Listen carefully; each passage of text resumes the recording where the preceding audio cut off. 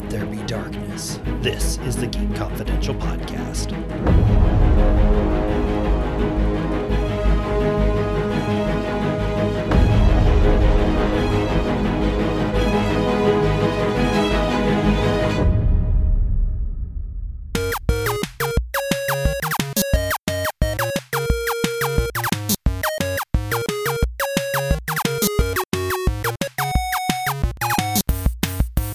Welcome to the Geek Confidential Podcast. My name is Luke Kerr. Joining me today, Dan Pierce. Welcome, Dan. How's it going? Mo Walker, welcome. Hi, everybody. Mel is not with us today, so it's an all-guys podcast, but we'll dive into some of the shows that have caught our attention over the past 2 weeks. Now, I know both of you have been watching Daredevil. I have not completed it. I don't think Mo has, but he's farther ahead in it than I am. Meanwhile, Dan has finished it. So, Dan, yes. What did you think of the season overall? This might be the best Netflix Marvel season to date. I am not exaggerating when I say that every episode, unravels the mystery even more or adds intrigue or everything delivers. All of the actors bring it. Charlie Cox and Vincent D'Onofrio are so good as Matt Murdock and Wilson Fisk that it is unreal. Jay Ali as Agent Nadine is just a find. But Wilson Bethel as Agent Poindexter, aka Bullseye. Yes, he's eventually he's on the path to becoming Bullseye. He's on the path to becoming I think everyone saw that coming. Right. But we knew he would be good in this because we saw him play a psycho on The Young and the Restless back in the day. That's true. Although he's doing a fantastic job and not in any way, shape, or form to take away from it, but we knew he was up to the task. This is literally when Ryder left Genoa City and became an FBI agent, this is what happens.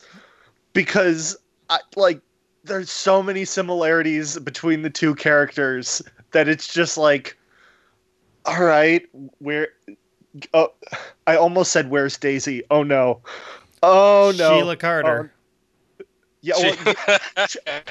Sheila Carter, obviously, but Daisy was We are not going to discuss Daisy. Okay, fair enough. But needless to say, the season is so good. I loved the focus on Karen this season. She is such a dynamic character, and getting to learn more about her backstory was just so gripping and really made you care about the character even more. I even really like the side characters, like the priest and the nun. They're super great. What did you think of the escape from the prison? Oh my gosh, what a well shot masterpiece. And the fact that they were able to do that all in one take just speaks volumes to how just evolved this show has become in becoming this well-oiled machine of all right, we have to do this all in one take, just as we normally do. This is what we do. And it's just like clockwork. They make sure the choreography is down pat and all of the pyrotechnics necessary, because there was smoke, there was fires started, there was all sorts of things. It was crazy, it was amazing, and I loved every second of it. I'm so excited for more. If they were to do a season 4, which I hope they're going to do a season 4, but I'm also very scared that Netflix is actively trying to kill this show because, spoiler alert, they're not actively advertising it on their platform. You have to search Daredevil in order to find Daredevil. And I wonder if that's Netflix or I wonder if that's ABC. Or not ABC, but Disney. Where would this rank among the Marvel seasons for you? Is it a top 3? Is it a top 5? Where would you? It's number 1. Better than the original Daredevil season number 1? It's better than the original Daredevil season number 1. It's better than Luke Cage season 1. It's better than Jessica Jones season 1. For me, this is number 1. Jessica Jones season 1 is number 2, and Luke Cage season 1 is number 3. Mo, that's high praise. What are you thinking so far of the season?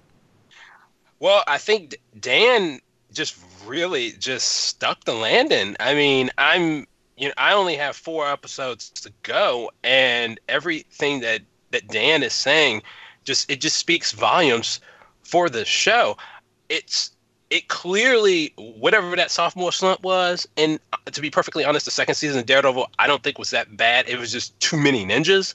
It was too many ninjas, and they broke it up into 3 parts, which sucked. Yeah, but I feel like it was to me it was just felt so repetitive, and I think a symptom of that was the ninjas. But I feel like with this, you can see where they've kind of broken this up into a 3 parts at this point, because you got the first act where it's literally Matt picking up from the events of the Defenders and trying to get himself back together.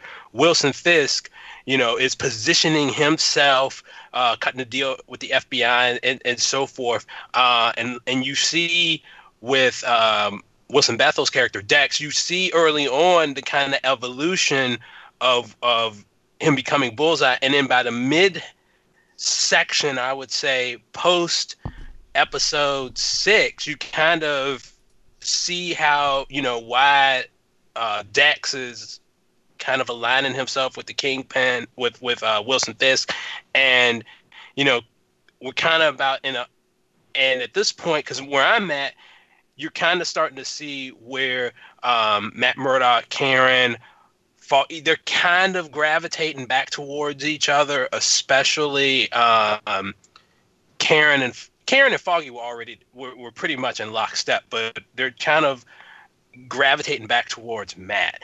And if you all are not familiar with the comics, I suggest reading the story arc called Born Again, which a good chunk of this comes from.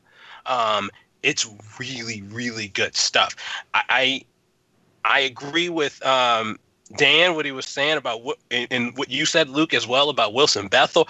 I mean, my God, it feels as if literally you might as well could just say Sheila Carter was his mother, because given the backstory that we have with Dex, you could very easily slide that, that whole General City Y&R backstory for Ryder into Dex and keep it moving, because it just felt so natural for Wilson Bethel to be this awkward FBI agent who I think it feels like this character is a little bit on the spectrum. Did you guys get a sense of that?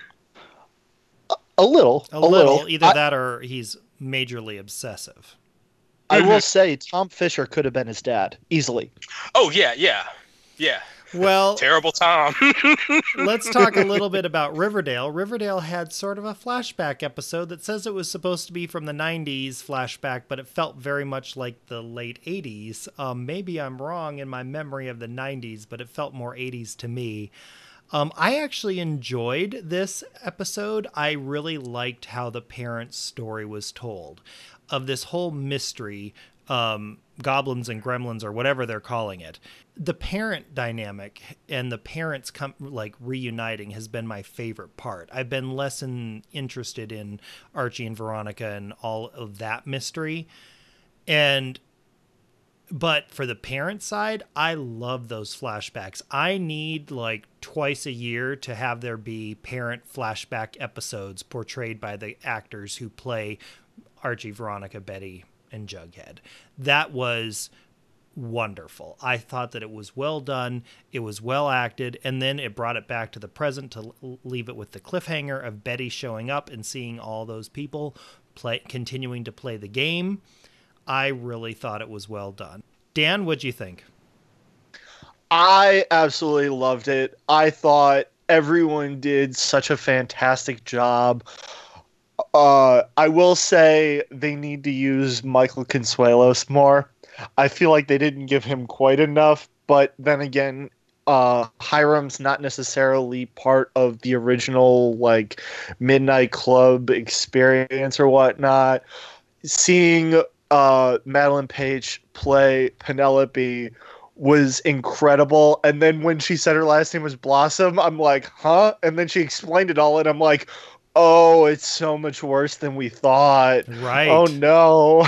Well, there's another daytime connection to the podcast today. Kelly Ripa is going to be on Riverdale playing Mark Consuelos's mistress on the show. You mean Hiram? Well, Hiram Lodges, but I'm just saying Mark Consuelos is having his wife come in to play his mistress on the show. So Hiram is going to have a mistress portrayed by his real-life wife, Kelly Ripa, which those two, if you've watched them on live, are wonderful. If you've watched them in the various shows that they've been on together, they always play off of each other extremely well. I'm looking forward to it immensely. Same. Okay. Mo, The Gifted is back. Not back, but the Gifted continues. I'm an episode behind. So what took place in the last episode, and how did you like it? Well, I think I'm going to say that overall, I think that we're learning more about the Morlocks. And I'm not sure if you've seen that episode in which the Morlocks kind of return, and the leader of the Morlocks asks Blink to, or Clarice, she kind of officially gets her X-Men code name, which is Blink, to steal some supplies for the Morlocks in order to bring in, as in exchange for the Morlocks willing to accept all the mutants that was rescued from that asylum. And then again, we also got a little bit more insight into the inner circle, the Hellfire Club's inner circle, and we're starting to see some fractions and divisions within the inner circle, because clearly Polaris doesn't like not knowing what's going on, and I think Polaris is going to end up being a little bit of a wild card. Keeping in and honestly, that tracks with how the character is in the comics, specifically during the 80s and 90s. One of my concerns about The Gifted is that I feel like they've been trying to build towards something that we don't really know what the inner circle's ultimate goal is. At one point, we thought it was kind of hinted upon that it was some sort of mutant homeland, which, if you are familiar with X-Men comics, you would automatically assume it was like Genosha or Magneto's Asteroid M or something like that. We need a little bit more information. I think that it's not doing enough to drive that plot forward. I do like the storyline with Reed trying to come to terms with his powers and so forth. I'd like to learn a little bit more about his powers. I think the second season of The Gifted overall it's okay. It just doesn't feel like it's moving fast enough. I will say I like what they're doing with introduce the Purifiers, which is another mutant hate group. Agent Jace, who was with the Federal Mutant Bureau in the first season, he's joined this group called the Purifiers. Has twinges of some sort of alt-right type movement, specifically aimed towards mutants.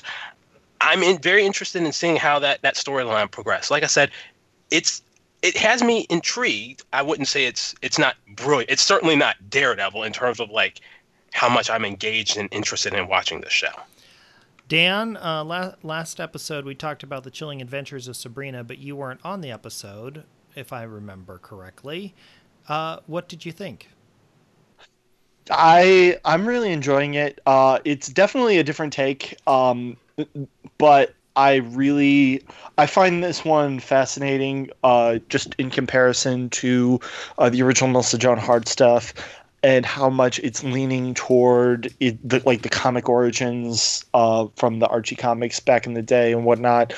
I'm really looking forward to watch more. I'm only about halfway through. I really don't care about any of the human characters, though. Maybe that's just me. That will come into focus in the last half of the season. Okay, good. Because right now, like Harvey, Roz, and Susie, I'm just kind of like, I would rather have Sabrina at the other school like a lot more often. Yeah. Just throwing that out there. It 'Cause that's it definitely comes into focus in the last 3 episodes. They're a little bit slow in laying the groundwork for the non-magical characters, but by time you get to the last 2, maybe 3 episodes, all of those things have come into focus, and it works with the finale. okay, good. That's good to hear at least. Yeah, no, it's a good time. Mo, have you finished it yet? No. I'm halfway through. And I'm honestly, I just didn't have time this week to go back to it, which is a shame. It's just so many riches on Netflix right now between this and Daredevil, and even some British stuff that they've started dropping on Netflix. It's just too much to consume. I do wonder if the reason why the human characters, why it was somewhat slow, a little bit of lag in between us kind of getting us more engaged with those characters, is because the show already knew it had a second season, so they figured that we just front load everything with the magical characters first and then come back to them humans later. And I wonder if that's also not a bigger story arc thing, because I was listening to the Who Won the Week podcast, Sci-Fi Wire's podcast, which I highly recommend if you just want a great discussion about geekdom. And they had an interview with one of the writers, and they were talking about the fact that it was a 2-season or a 20-episode deal, and they've already started on the second season, the second 10. Well, if you know you're writing 20 episodes, you can have a finale at episode 10 and then just keep on building, and you don't necessarily have to...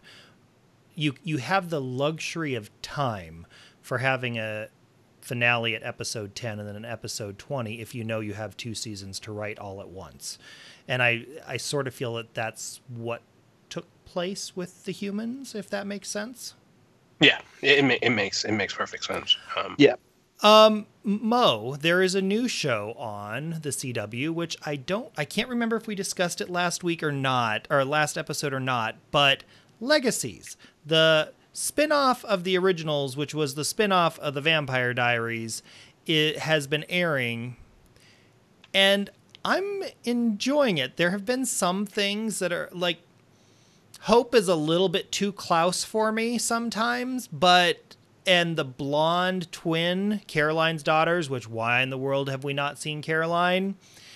Still annoying me. The blonde one is a little bit spoiled, petulant, but a crybaby at the same time, which is annoying. But for the most part, I really enjoy the cast. I want to see the one that causes all the pot stir. I want to see more of her. I don't know her name. She gives me definite Cordelia vibes. What are you thinking of Legacies? It feels like it's basically like X-Men meets Harry Potter, and I'm like totally in love with the show.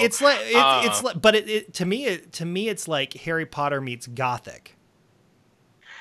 Okay. Because of the vampires. Yes, and I'm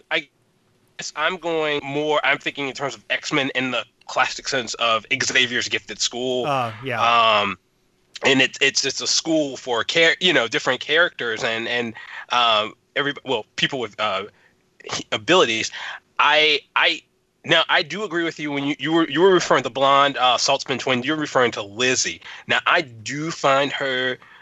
She's my least favorite. She's my least favorite.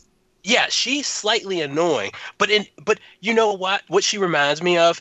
She reminds me of Caroline from the early episodes of the Vampire Diaries. Oh, see, I always liked Caroline from get-go, so that she doesn't remind me of her at all. Really? Okay. Just her exchanges with her sister and with Josie and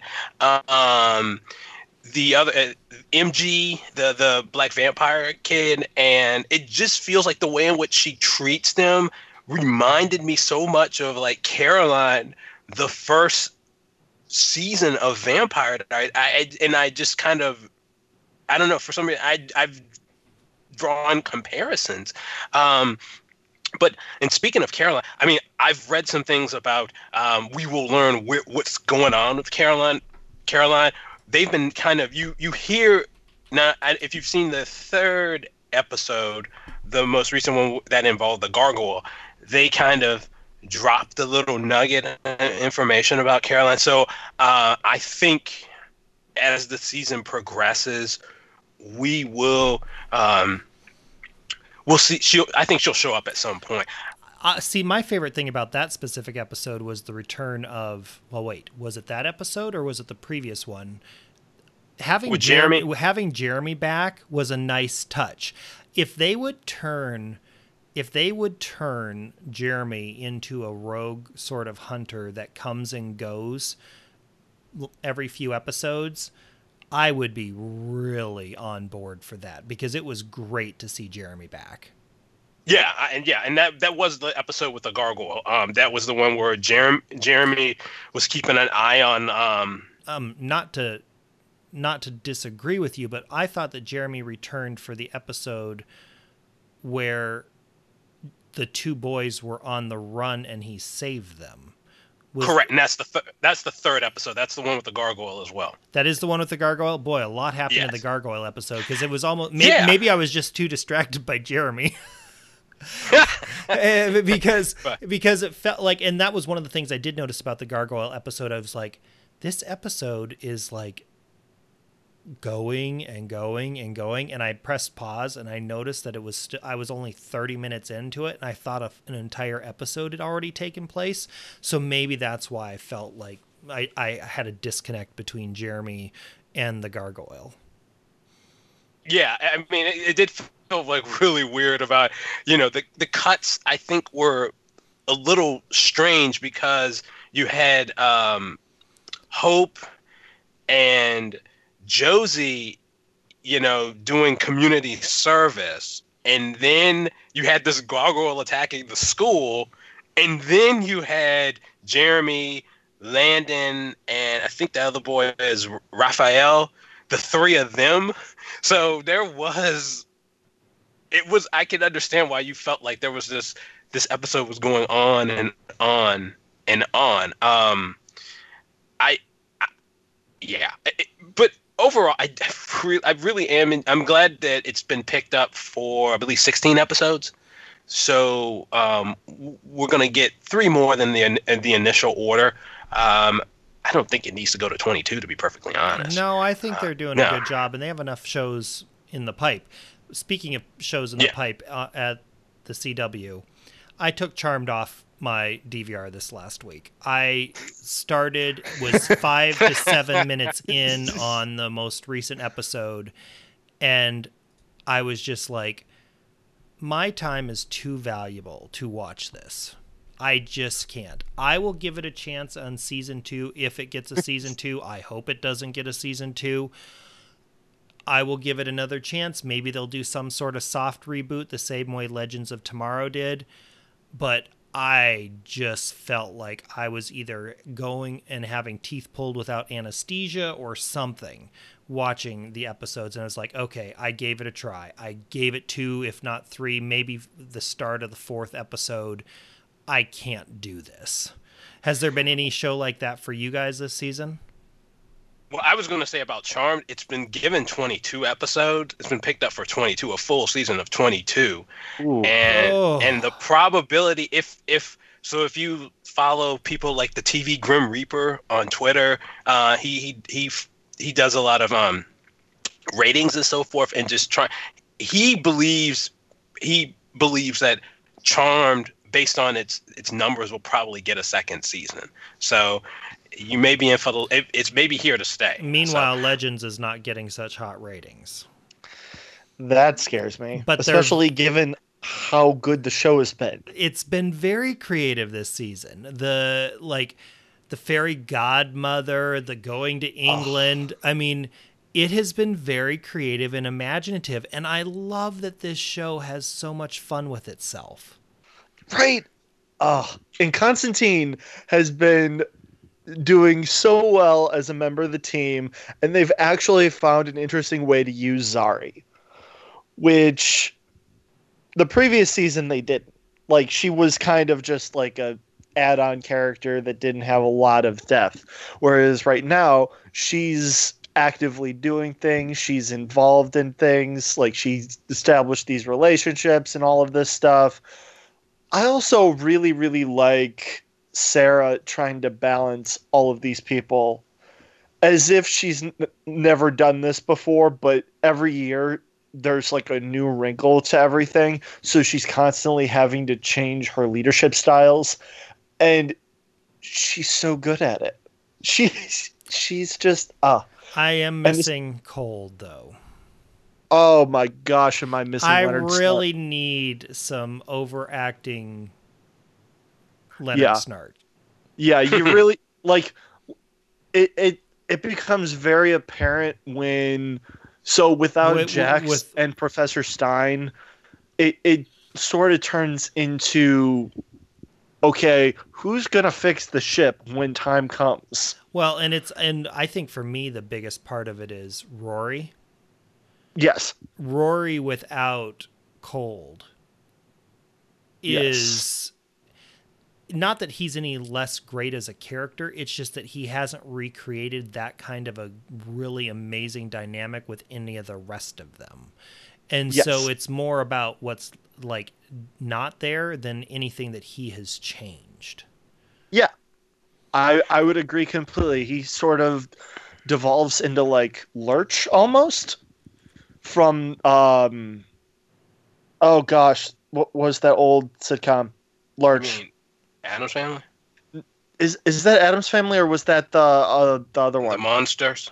The Monsters, yes. It was the Monsters. It was the Monsters, thank you. Where like he has this dynamic with everyone, but he never really opens up in a way that like feels meaningful.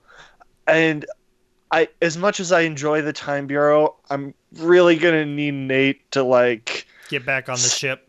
Get back on the ship, and I don't need to deal with Gary. Like, they focus Gary way is too much. great in small doses, but he's on way too much.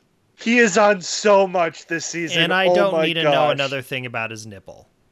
Yes, I don't need to know about his nipple. I don't need to know about his dynamic with the lady that comes to hand out tacos on Mondays.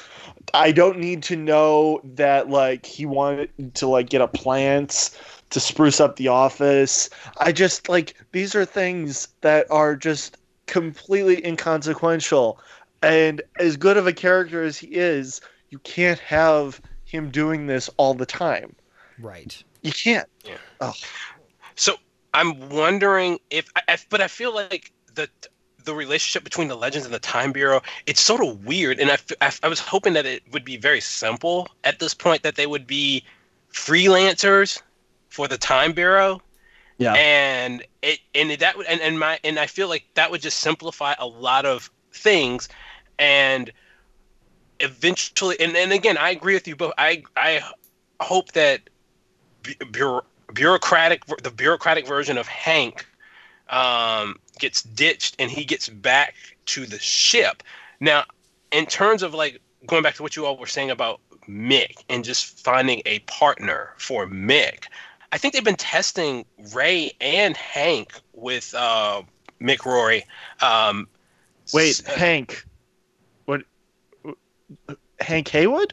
No. Yeah, but Nate Haywood. Nate, sorry, Nate. I meant Nate, not Hank. Sorry, I'm getting my Haywoods mixed up. But yeah, but so Nate has been tested with Mick Rory. If you and so have Ray, and they've done that even this season, where they had the episode where Nate and Rory broke into Nate's parents' house. Yeah. I don't understand why they didn't link it back to his grandfather. Why didn't they bring up Hank? Because that's really weird. I would think at that point when they introduced Nate's father, they would have brought up Hank. Well, I'm just surprised from the perspective of Nate's father learns everything about the Time Bureau because he's the representative that deals with the military budget. So once he's in on that aspect, why doesn't Nate have a beer with him and be like, look, I was hanging out with Grandpa. and this is all that went down. Because I feel like that would be like this really powerful scene where like an old school dad is given the opportunity to open up to his son who's trying to like appeal to him emotionally through his father who wasn't around because he had previously died. It's just one of those things where I'm like, that you have the platform to do this. Now, I will say they have been testing through the rivalry of Constantine and Mick Rory. I could see once that rivalry fizzles out into a common bond, those two becoming a dynamic. Because those are both fire-based people. They both like drinking and they like sports, and they are very, very honest in what they're thinking. So I have a question for you guys. Yes. And you're going to have to go with me on this journey for this question. I apologize in advance. But did either of you ever watch Ally McBeal? No. I did watch a little bit of Ally McBeal here and there. Okay, so for those who may not have watched it, Ally McBeal was a legal dramedy on Fox, and it started out very wonderful. And Ally McBeal had some quirks, and every character had some quirks, and they all just sort of really worked together. But as the show's run aged, the quirks just became over the top, and it almost became too much. I feel like with Legends this season that we're sort of on the verge of hitting too much. There's too much Gary. Ray is really weird this season. Yes. Oh my gosh, yes.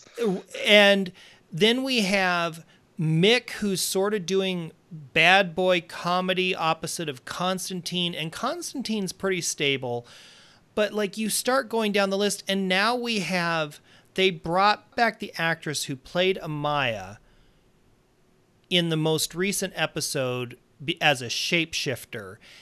And it's not to say that any of it is bad independently. It's just that combined, I feel like we're really close to this show having so many the quirks of all these characters becoming too overpowering for the show's mythos. I am totally on board for unicorns that turn into demons, stabbing and biting off nipples. If the person with the nipple that's bitten off does not show up in every episode and it become a joke.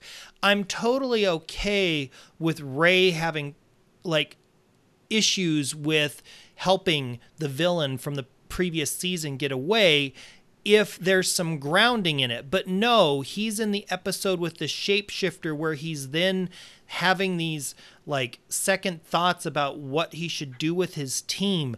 And while I'm enjoying Legends, I feel like there should just be a word of caution added that too many quirks can be a bad thing. And I could be completely wrong on this, but that's sort of how I felt this last episode. I felt like, oh, just rein it in just a little. Bring it back in just a little. I'm on board with everything that you're doing this season, but just rein it in a smidge. You know what's part of the problem? And it's very apparent when you start looking at the other CW shows. Legends doesn't have fight scenes. Like, not really. Like, they sort of, like, maybe punch one guy to knock him out, and then Constantine will open up a portal to hell, and there's going to be some quips. But that's kind of it. Like, I never thought about that, but you're absolutely right. And I think that the reason for that is they would have to do so much choreography to get everybody to fight at once. Yeah. I think sorry. No, you're fine. Go ahead. Yeah. No, I was gonna say that. Yeah, Luke, I agree. I think it's purely a budget thing. If you remember the the finale of Legends second season, in which they were fighting against Zoom, the Reverse Flash, Malcolm Merlin. Yep. When they had the doppelganger, I mean, that was a huge undertaking in terms of a fight scene because you had the Legends, two versions of the Legends and so forth, and we really haven't seen anything even approaching that. I feel like there's a lot of getting knocked out. Yeah. In Legends, there's not any actual fighting. Yeah. Yeah. But for me personally, one of my problems with Legends is, and like you said, I'm enjoying the absurdity, is that I don't feel like it's necessarily as grounded in the DC Comics mythos like the other shows. And I think, not to say that they can't take liberties with the characters and so forth, but I feel like that's kind of it's part of what's missing. Because the other shows are doing that very well.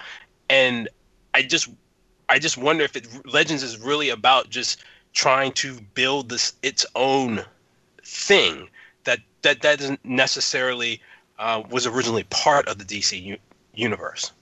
I'm sort of seeing like a common theme between all of the CW superhero shows, especially this season, where they're sort of drunk on whatever they do really well. For Legends, I would agree with you that. Well, okay, can we clarify this for all the CW superhero shows? Because I feel like by its nature, Black Lightning is just completely separate, even though it's a superhero show. I agree 100%, and also feel like they're too early in their run to really know what it is they do super well. Whereas the other four, that's actually what I think is the exact opposite. I think that Black Lightning knows itself perfectly and is sticking to it. I feel like with the other shows, they've all got such large casts that they each end up like think, oh, there's a great reaction to this, let's do more of this, and then there's a backlash, and then they're like, oh wait, we need to do something else, and so they go to something else. Does that make sense? But continue with your thought. I was just gonna say, like, Legends, it's like the absurdity, it's the humor, it's all of the wackiness with the mystical whatnots and the time travel. With Arrow, it's super dark. It's like we're doing flash forwards now instead of flashbacks. We're in prison. Things are happening. The villain's still on the loose. With Flash, it's like, oops, Barry didn't do it this time. It's Barry's daughter. But see, She's I actually think that the Flash is more grounded this season. I agree with Luke, and it feels like this fifth season of the Flash in some way is kind of like the fifth season of Arrow, in which their children, Barry's daughter now is kind of been introduced. She is part of the main thrust of the plot. And the same as with the fifth season of Arrow, in which William sort of kind of was part of a lot of the plots, even though he was a small child. But I do think that the Flash is still grappling with too many characters and trying to make sure that there are things for every character to do almost every episode. Yeah. And then with Supergirl, it's a lot of trying to grapple the larger themes of this season of relevance and social justice and immigration of both alien and alien culture into America, and trying to marry what it means to be American and what it means to be a person, human or alien alike. It's a lot of what they've been really good at, but just like expanding on it even further. And I feel the exact opposite with Supergirl. Okay. Really? I feel like Supergirl this season is flailing. Not in the socially conscious portion of it in terms of the subtext and theme of the immigration. I actually think that that's its strongest point at the moment. But I feel like all of your major characters are flailing. I feel like Supergirl is flailing. I feel like Jimmy, who's never been my favorite, is flailing. I feel like Alex is flailing. And John is certainly like, maybe flailing's the wrong word. I'll put it better this way. I really hated the seasons of The Walking Dead where they didn't have the group together and they sent them all off on separate things. And it was disjointed. And that's what I feel like Supergirl is this season. I feel like everybody is off in their own little thing. There's very little actual cohesiveness. And for me, I'm like, it is below Arrow. I will watch Arrow before I watch Supergirl. And that, for me, considering everybody who's listened to this podcast knows how much Arrow can like drive me insane, Supergirl has dropped to the bottom. Like, I will watch Legacies, I will watch Supernatural, I will watch Black Lightning, Flash, Legends of Tomorrow, and Arrow before I watch Supergirl. That's how just unenamored I am with Supergirl this season. Well, Luke, I'm coming at it at a totally different perspective. I feel like Supergirl is building upon the themes and the plots that it kind of talked about in the first season when it was about the alien of the week and the DEO picking up arresting aliens and so forth. And I feel like it's taken the things that have happened in the previous seasons, whether it's the Daxamites or the Rogue Kryptonians or the Kryptonian witches, and it feels like we're getting a season in which we're seeing the consequences of that.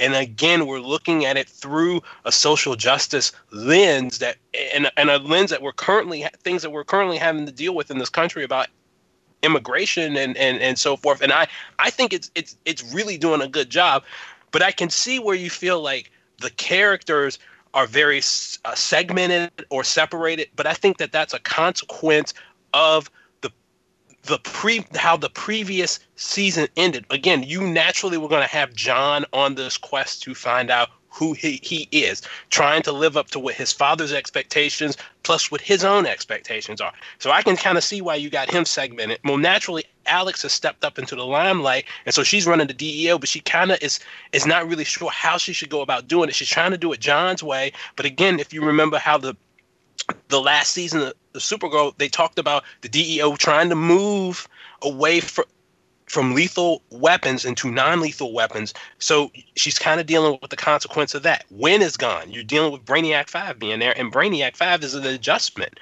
And I think Kara, I feel like is really coming. She doesn't feel like she's being shackled by a relationship by Mon-El or anything. She's stepping into her own. I personally feel like this has been a strong season for the show so far. That episode where you had Ben Lockwood, the guy who becomes Agent Liberty, I thought that was a really powerful episode. And the way it shows you how someone who thought the aliens were fine, but then when it started impacting his life, it kind of changed him and turned him into someone who hated the aliens. The immigration story, and for him, is fantastic. And if you've never watched him in Being Human, sci-fi, the American sci-fi version of Being Human, you should, because he is really good in that show. So like I'm saying, the immigration plot line, I get that as a through line, and I think that it is a strong through line. I just feel like there's something about all these characters that is not falling into place for me. But Dan, what are you thinking? I kind of agree more with you, Luke, than with Mo. Although I'm not ready to write off the show as a whole. I'm just more like, flailing was a kind of a really good word to use, because I kind of see it too, where everyone is so segmented and so frazzled with their new roles in this new dichotomy that's been set up, and no one really knows how to function within it quite yet. It's really hard for me to believe that Lena is still in the dark. It's really hard for me. Like, I was really happy that Jimmy went out as Guardian the other day, because it was really hard for me to be like, yep, he's hanging up his his shield, and to see Jean be like, no, I'm going to be peaceful now and not. But like you're seeing the cracks of that also, and I'm hoping it continues to crack because we shouldn't be deprived of Martian Manhunter. Like well, we just should. let's face it, we don't get Martian Manhunter most episodes anyways. So I mean, what's really any new with that? That is very true. Well, I'm gonna say that's a budget. That's a budget thing. So I kind of look at it as you can't have John, green every episode because or in large portions of episodes because of the budget. So I mean, I give him that. That's fair. That's fair. And the time in which it's running right now isn't necessarily helping, like, me really connect with what is going on and what the characters are going through. I really, really enjoy the immigration storyline and the themes of the season. And I really like the episode with Ben turning into Agent Liberty and what caused him to get to that point in his life. It's one of those things where I need something to change drastically because it's gotten so bad that like Brainy's starting to annoy me. And he was really good last season. He was the bright spot of last season, but this season there's some like that's part of it. None of it fits. Like it's like putting together a puzzle, but just having trying to fit the wrong piece to get with the puzzle. And it feels like it's that way with every character. Yes. Oh my gosh, yes. And it's so interesting that the wrong puzzle pieces are involved in Supergirl because over in Arrow, it's almost as if they don't have enough puzzle pieces. What's interesting about Arrow, and listen, everybody who's listened to this podcast and my co-hosts know, I am not an Arrow fan. I watch it, but there's very little about the characters that actually makes me excited. But other than my confusion over the flash forwards, yeah, it's been a pretty strong season. I'm liking Oliver in jail. I am liking Felicity trying to get back her man. I don't understand the flash forwards, but I'm curious as to why Roy is back, and I'm always happy to see Roy. So I want more Roy. I want present day Roy. I'm hoping Roy is in the Green Hood. Well, and I don't think it is either, but I'm also I'm liking how we have the various canaries in different roles within the police department and the DA's department. I'm liking those elements of it. It's solid this season. Other than my confusion for the flash forwards, I feel like Arrow is having a solid season. It isn't like standout, but it's really solid. See, I'm having problems with those longbow hunters. See, they're not my favorite villain either. They're not my favorite villain. If they're gonna do a full-out Outsiders war, it's a tough sell with this current makeup of the cast. You read the Outsiders War, right? I know which one. Yeah, I know which one. That New 52 storyline.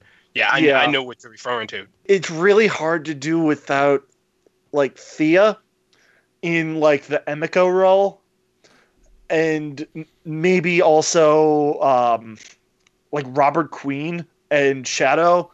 Like there are certain roles that are really important to having, like, to making the Longbow Hunters and Richard Dragon, aka Ricardo Diaz, work to transcend it. And right now they're only taking bits and pieces of it. Yeah, I feel like if you could bring, I think Merlin could be utilized as a substitute for Robert Queen. That was just what I was gonna say. Yes, this season is missing Malcolm.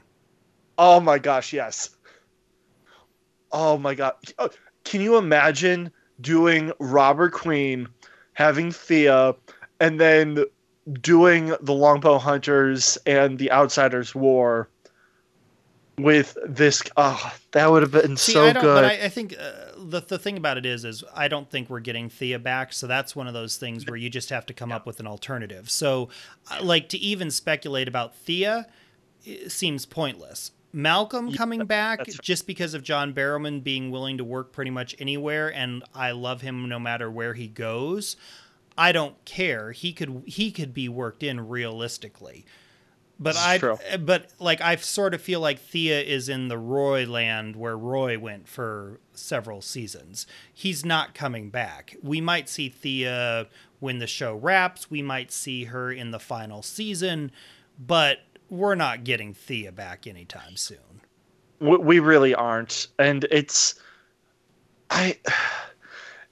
these flash forwards just keep getting more and more confusing because we're supposed to believe Renee has allowed Zoe to become a vigilante.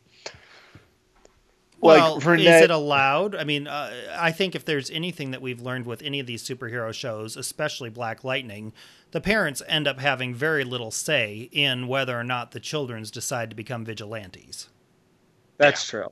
That's true. It's just one of those things where it's like, oh my gosh, we're already at the next generation of vigilantes. So let me ask you this. Do you think that they're setting a spin-off, an Arrow spin-off up?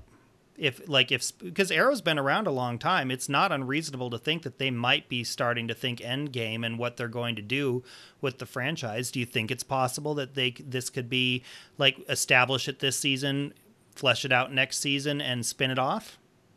Yeah, I do believe that this is. I think they're thinking in terms of Endgame. I think that, or at least starting to. Because we're on season 7, right? This is season 7. Yeah, this is season this 7. is 7. There's not a lot. I mean, there are shows that hit 10, but there's not a lot of shows that hit 10. So it would not surprise me if we get maybe 1, maybe 2 more seasons of Arrow, but I would not be surprised if next season, and this is just purely my speculation, I know nothing. I would not be surprised if next season was the final season of Arrow and they spin it off with the new cast. I mean, that's fair. I think it depends a lot on how the ratings do for the other shows to see how much they want to shift to a proper endgame. Because I feel like Arrow is like one of the maybe 2 shows that they have where they're like, okay, we want to end the show on our own terms. True. The other thing that I think is that there's plenty of characters on that show that could pop up on any of the other shows as recurring characters, and they would be able to end Arrow and still have the faces pop up. I agree. Yeah. I could easily see Curtis being shifted over to Legends. Oh, that'd be so good. And that would get things fixed. Like there would Legends be someone. Characters. Legends does not need more characters. Legends needs more legends. I don't want like more Time Bureau people. I need more like people actually in the. No. Until we get Wally back, like we need to get Wally back. We need to have Cold do a cameo, which isn't going to happen. But I don't know if Wally coming back is ever going to happen. Right. But I still, okay, of the Legends, I like Rory, I like Constantine, I like Nate, I like Sarah? Pardon? Sarah? Sarah. Yeah, Sarah. I love Sarah. But how do I put this? It never feels complete. The cast never feels complete, and you have 2 to 3 extra characters, and that can rotate based on it. Like sometimes there's like Ray is so integral, and then other times it's like, why is Ray even on this show? And so I don't know that I want to see more characters on Legends. I don't mind seeing a new character, but I don't want to increase the size. I would rather us replace some characters and focus on giving the existing characters stronger storylines than to add more on top of the existing cast. What if like Jax were to come back though? Like someone that we know. But if you bring Jax back at this stage, I think your biggest issue is his powers. What does he contribute at this stage? I mean, he was the engineer, but in terms of a superpower, Well, and see, but that's what I say. they've got to deal with that. That's what I Yeah. feel about a couple of the characters. I feel there's at least 3 on there, and even maybe 4 if you include Nate. Nate as being the big Hulk type character could totally work, but they're not using him as the Hulk. And Constantine with magic makes sense. They don't really need to use Nate because they've got Sarah. Rory is there for comic relief and for like fancy visuals, which I suppose Constantine as well. But outside of them, what are the real other characters doing? Yeah, it sort of sometimes it sort of feels like Ray is only there out of like an obligation to Team Arrow, like out of some false sense of like, well, he was here since the beginning and he was on Team Arrow, so he's here. So here's the other thing. Like, we've got Nate who could come or go. We've got Amaya who was gone and now back in another form. We've got Zari. I still don't really understand Zari. And Me neither. she's been on for 2 seasons. Amaya I got, but part of her story was like the historic element of it. I'm not sure I understand her as a shapeshifter on anymore. So I'm looking at it. We've got Ray, we've got Nate, we've got Amaya, we've got Zari. Then we've got Gary. So there's at least 5. And Ava. Well, I don't mind Ava, because Ava is a character, like, she's the big bad boss. You need a big bad boss. So I don't mind that. But Also, the show has Nora on contract, and we've only seen her in like a flashback or like a something rather. But here's the thing. If you take and look at Legends of Tomorrow, they would have the opportunity to get rid of some characters, and I think it would be interesting to go with a Gideon character. You see it in Killjoys with the personality that the AI has on there. You see it in some respects in Doctor Who in terms of how the TARDIS has acted over the years. Dark Matter had an AI in an android body that ran the ship. I feel like if you were going to explore another female character on this show, you put Gideon in an android body and let her as an AI go out and experience life. That always provides tons of elements for stories. But I don't know. I feel like there's 5 characters that could be swapped out or replaced on there with other stronger characters. As much as I love the show, I agree 100% and feel as though I don't trust the writers to give another comedic element to the show in the form of Gideon as like a cyborg. But I don't think they should do it as a comedic element. Android. I don't think they should do it as a comedic element. If you look at any number of shows, oftentimes the android just being an android and being serious provides its own form of comedy organically without having to do too much. I think what they probably could have done to solve this is instead of Charlie, it could have been like Gideon in like human form. I mean, like, so you would just take the actress Maisie Richard Sellers, just made her Gideon, and I think we would have dealt with that, and it would have set up this interesting dynamic because she would be looking like Amaya, and people would be reacting to that. Here's the other thing. Yeah. Here's the other thing that I think that Legends needs, and they could swap out a character. There have been plenty of villains on the show. This show needs some internal conflict amongst the Legends. And there would be no better way to do that than to have one of the villains be a part of the Legends, and some of the Legends like them, and some of the Legends hate them. I think that's what they're setting up with Nora. I agree. I think that, yeah, but we need to see more Nora. Have we even seen her? I mean, look, this season, we're how many episodes in, and other than flashbacks? Yeah, there was. Four, Yeah, 4 episodes in. 4 episodes in. Yeah, you're right. No, You're yeah, 4 episodes. Yeah, we're three. They've actually done 3 episodes, and the fourth three one up. will be this. Yeah, it's tomorrow. Yeah, So, I mean, if you had a Malcolm Merlin on the Legends, all of a sudden everything about that Legends group changes. Can you imagine Malcolm versus Constantine, Malcolm versus Rory, Malcolm versus Sarah? You have to have some like it. Ray as the Boy Scout gone rogue does not work for creating drama amongst the rest of the group. Yes, I agree. yeah, I agree. that was a little absurd. Yeah, it was, and the tattoo was stupid. I'm sorry, the corgi with the mohawk was not cool. It was stupid. It was stupid. But at the same time, I love the fact that they're exploring the fantasy side of the DC universe. I love that it's just not superheroes. So Legends is definitely improved over the seasons. I mean, obviously the first season was terrible, but the beginning with the second season, it's like each season has gotten progressively better.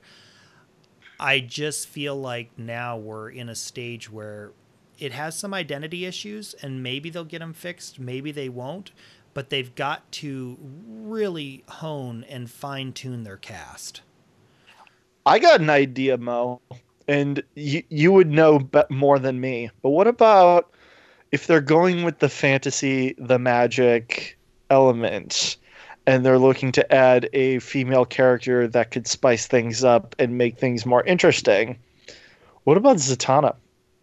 I had thought about Zatanna, and I feel like they should have brought Zatanna on by now. I'm hoping, like, as the season goes on, maybe Constantine will touch on Zatanna, because yeah, it just makes perfect sense. It makes perfect sense, but I also feel like Zatanna is one of those characters that Warner would want to save for the movies. Really? You think so? I mean, Zatanna, she's like fourth string. No, well, I wouldn't give her fourth string. No, I would give her second string, and the reason why I would say that they would save her for the movies is because to be just crass about it, she's really hot. She would look amazing on a big screen. And the magic element of her being able to do magic is, with the exception of maybe Mira,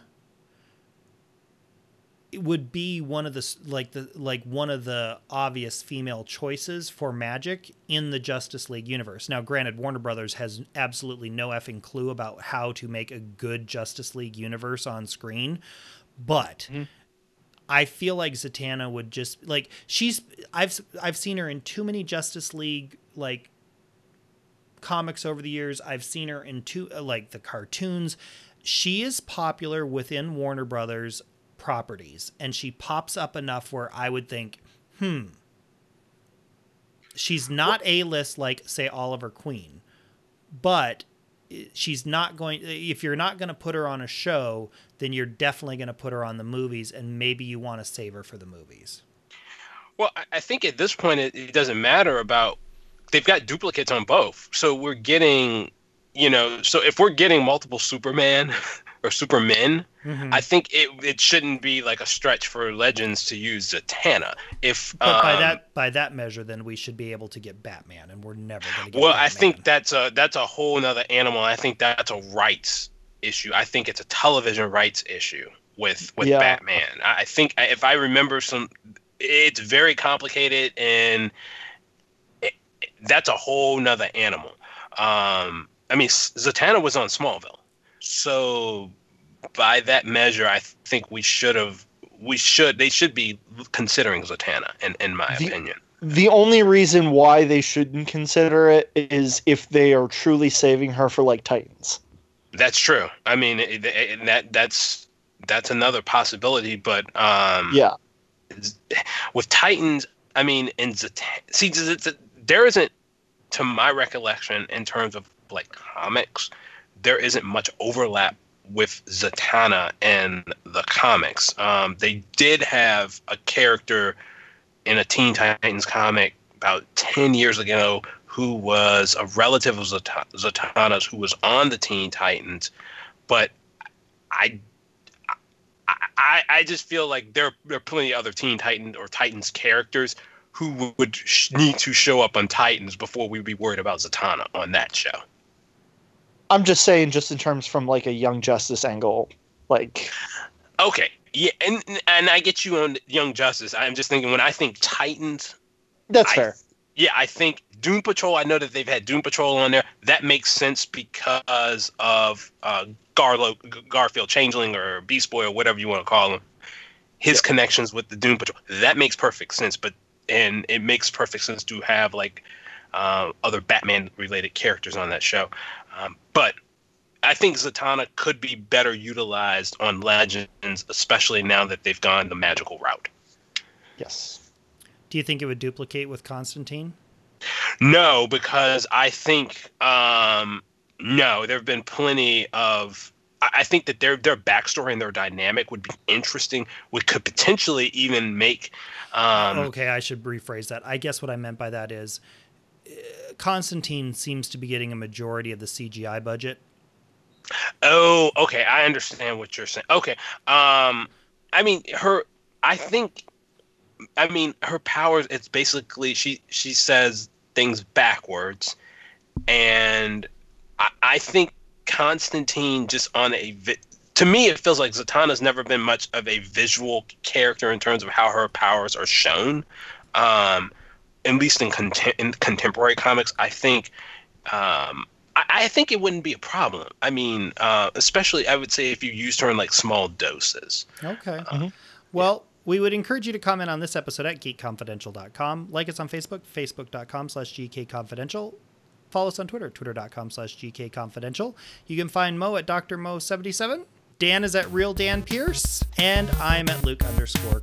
We thank you for listening. Until next time, so long. Bye, everybody. Bye, y'all.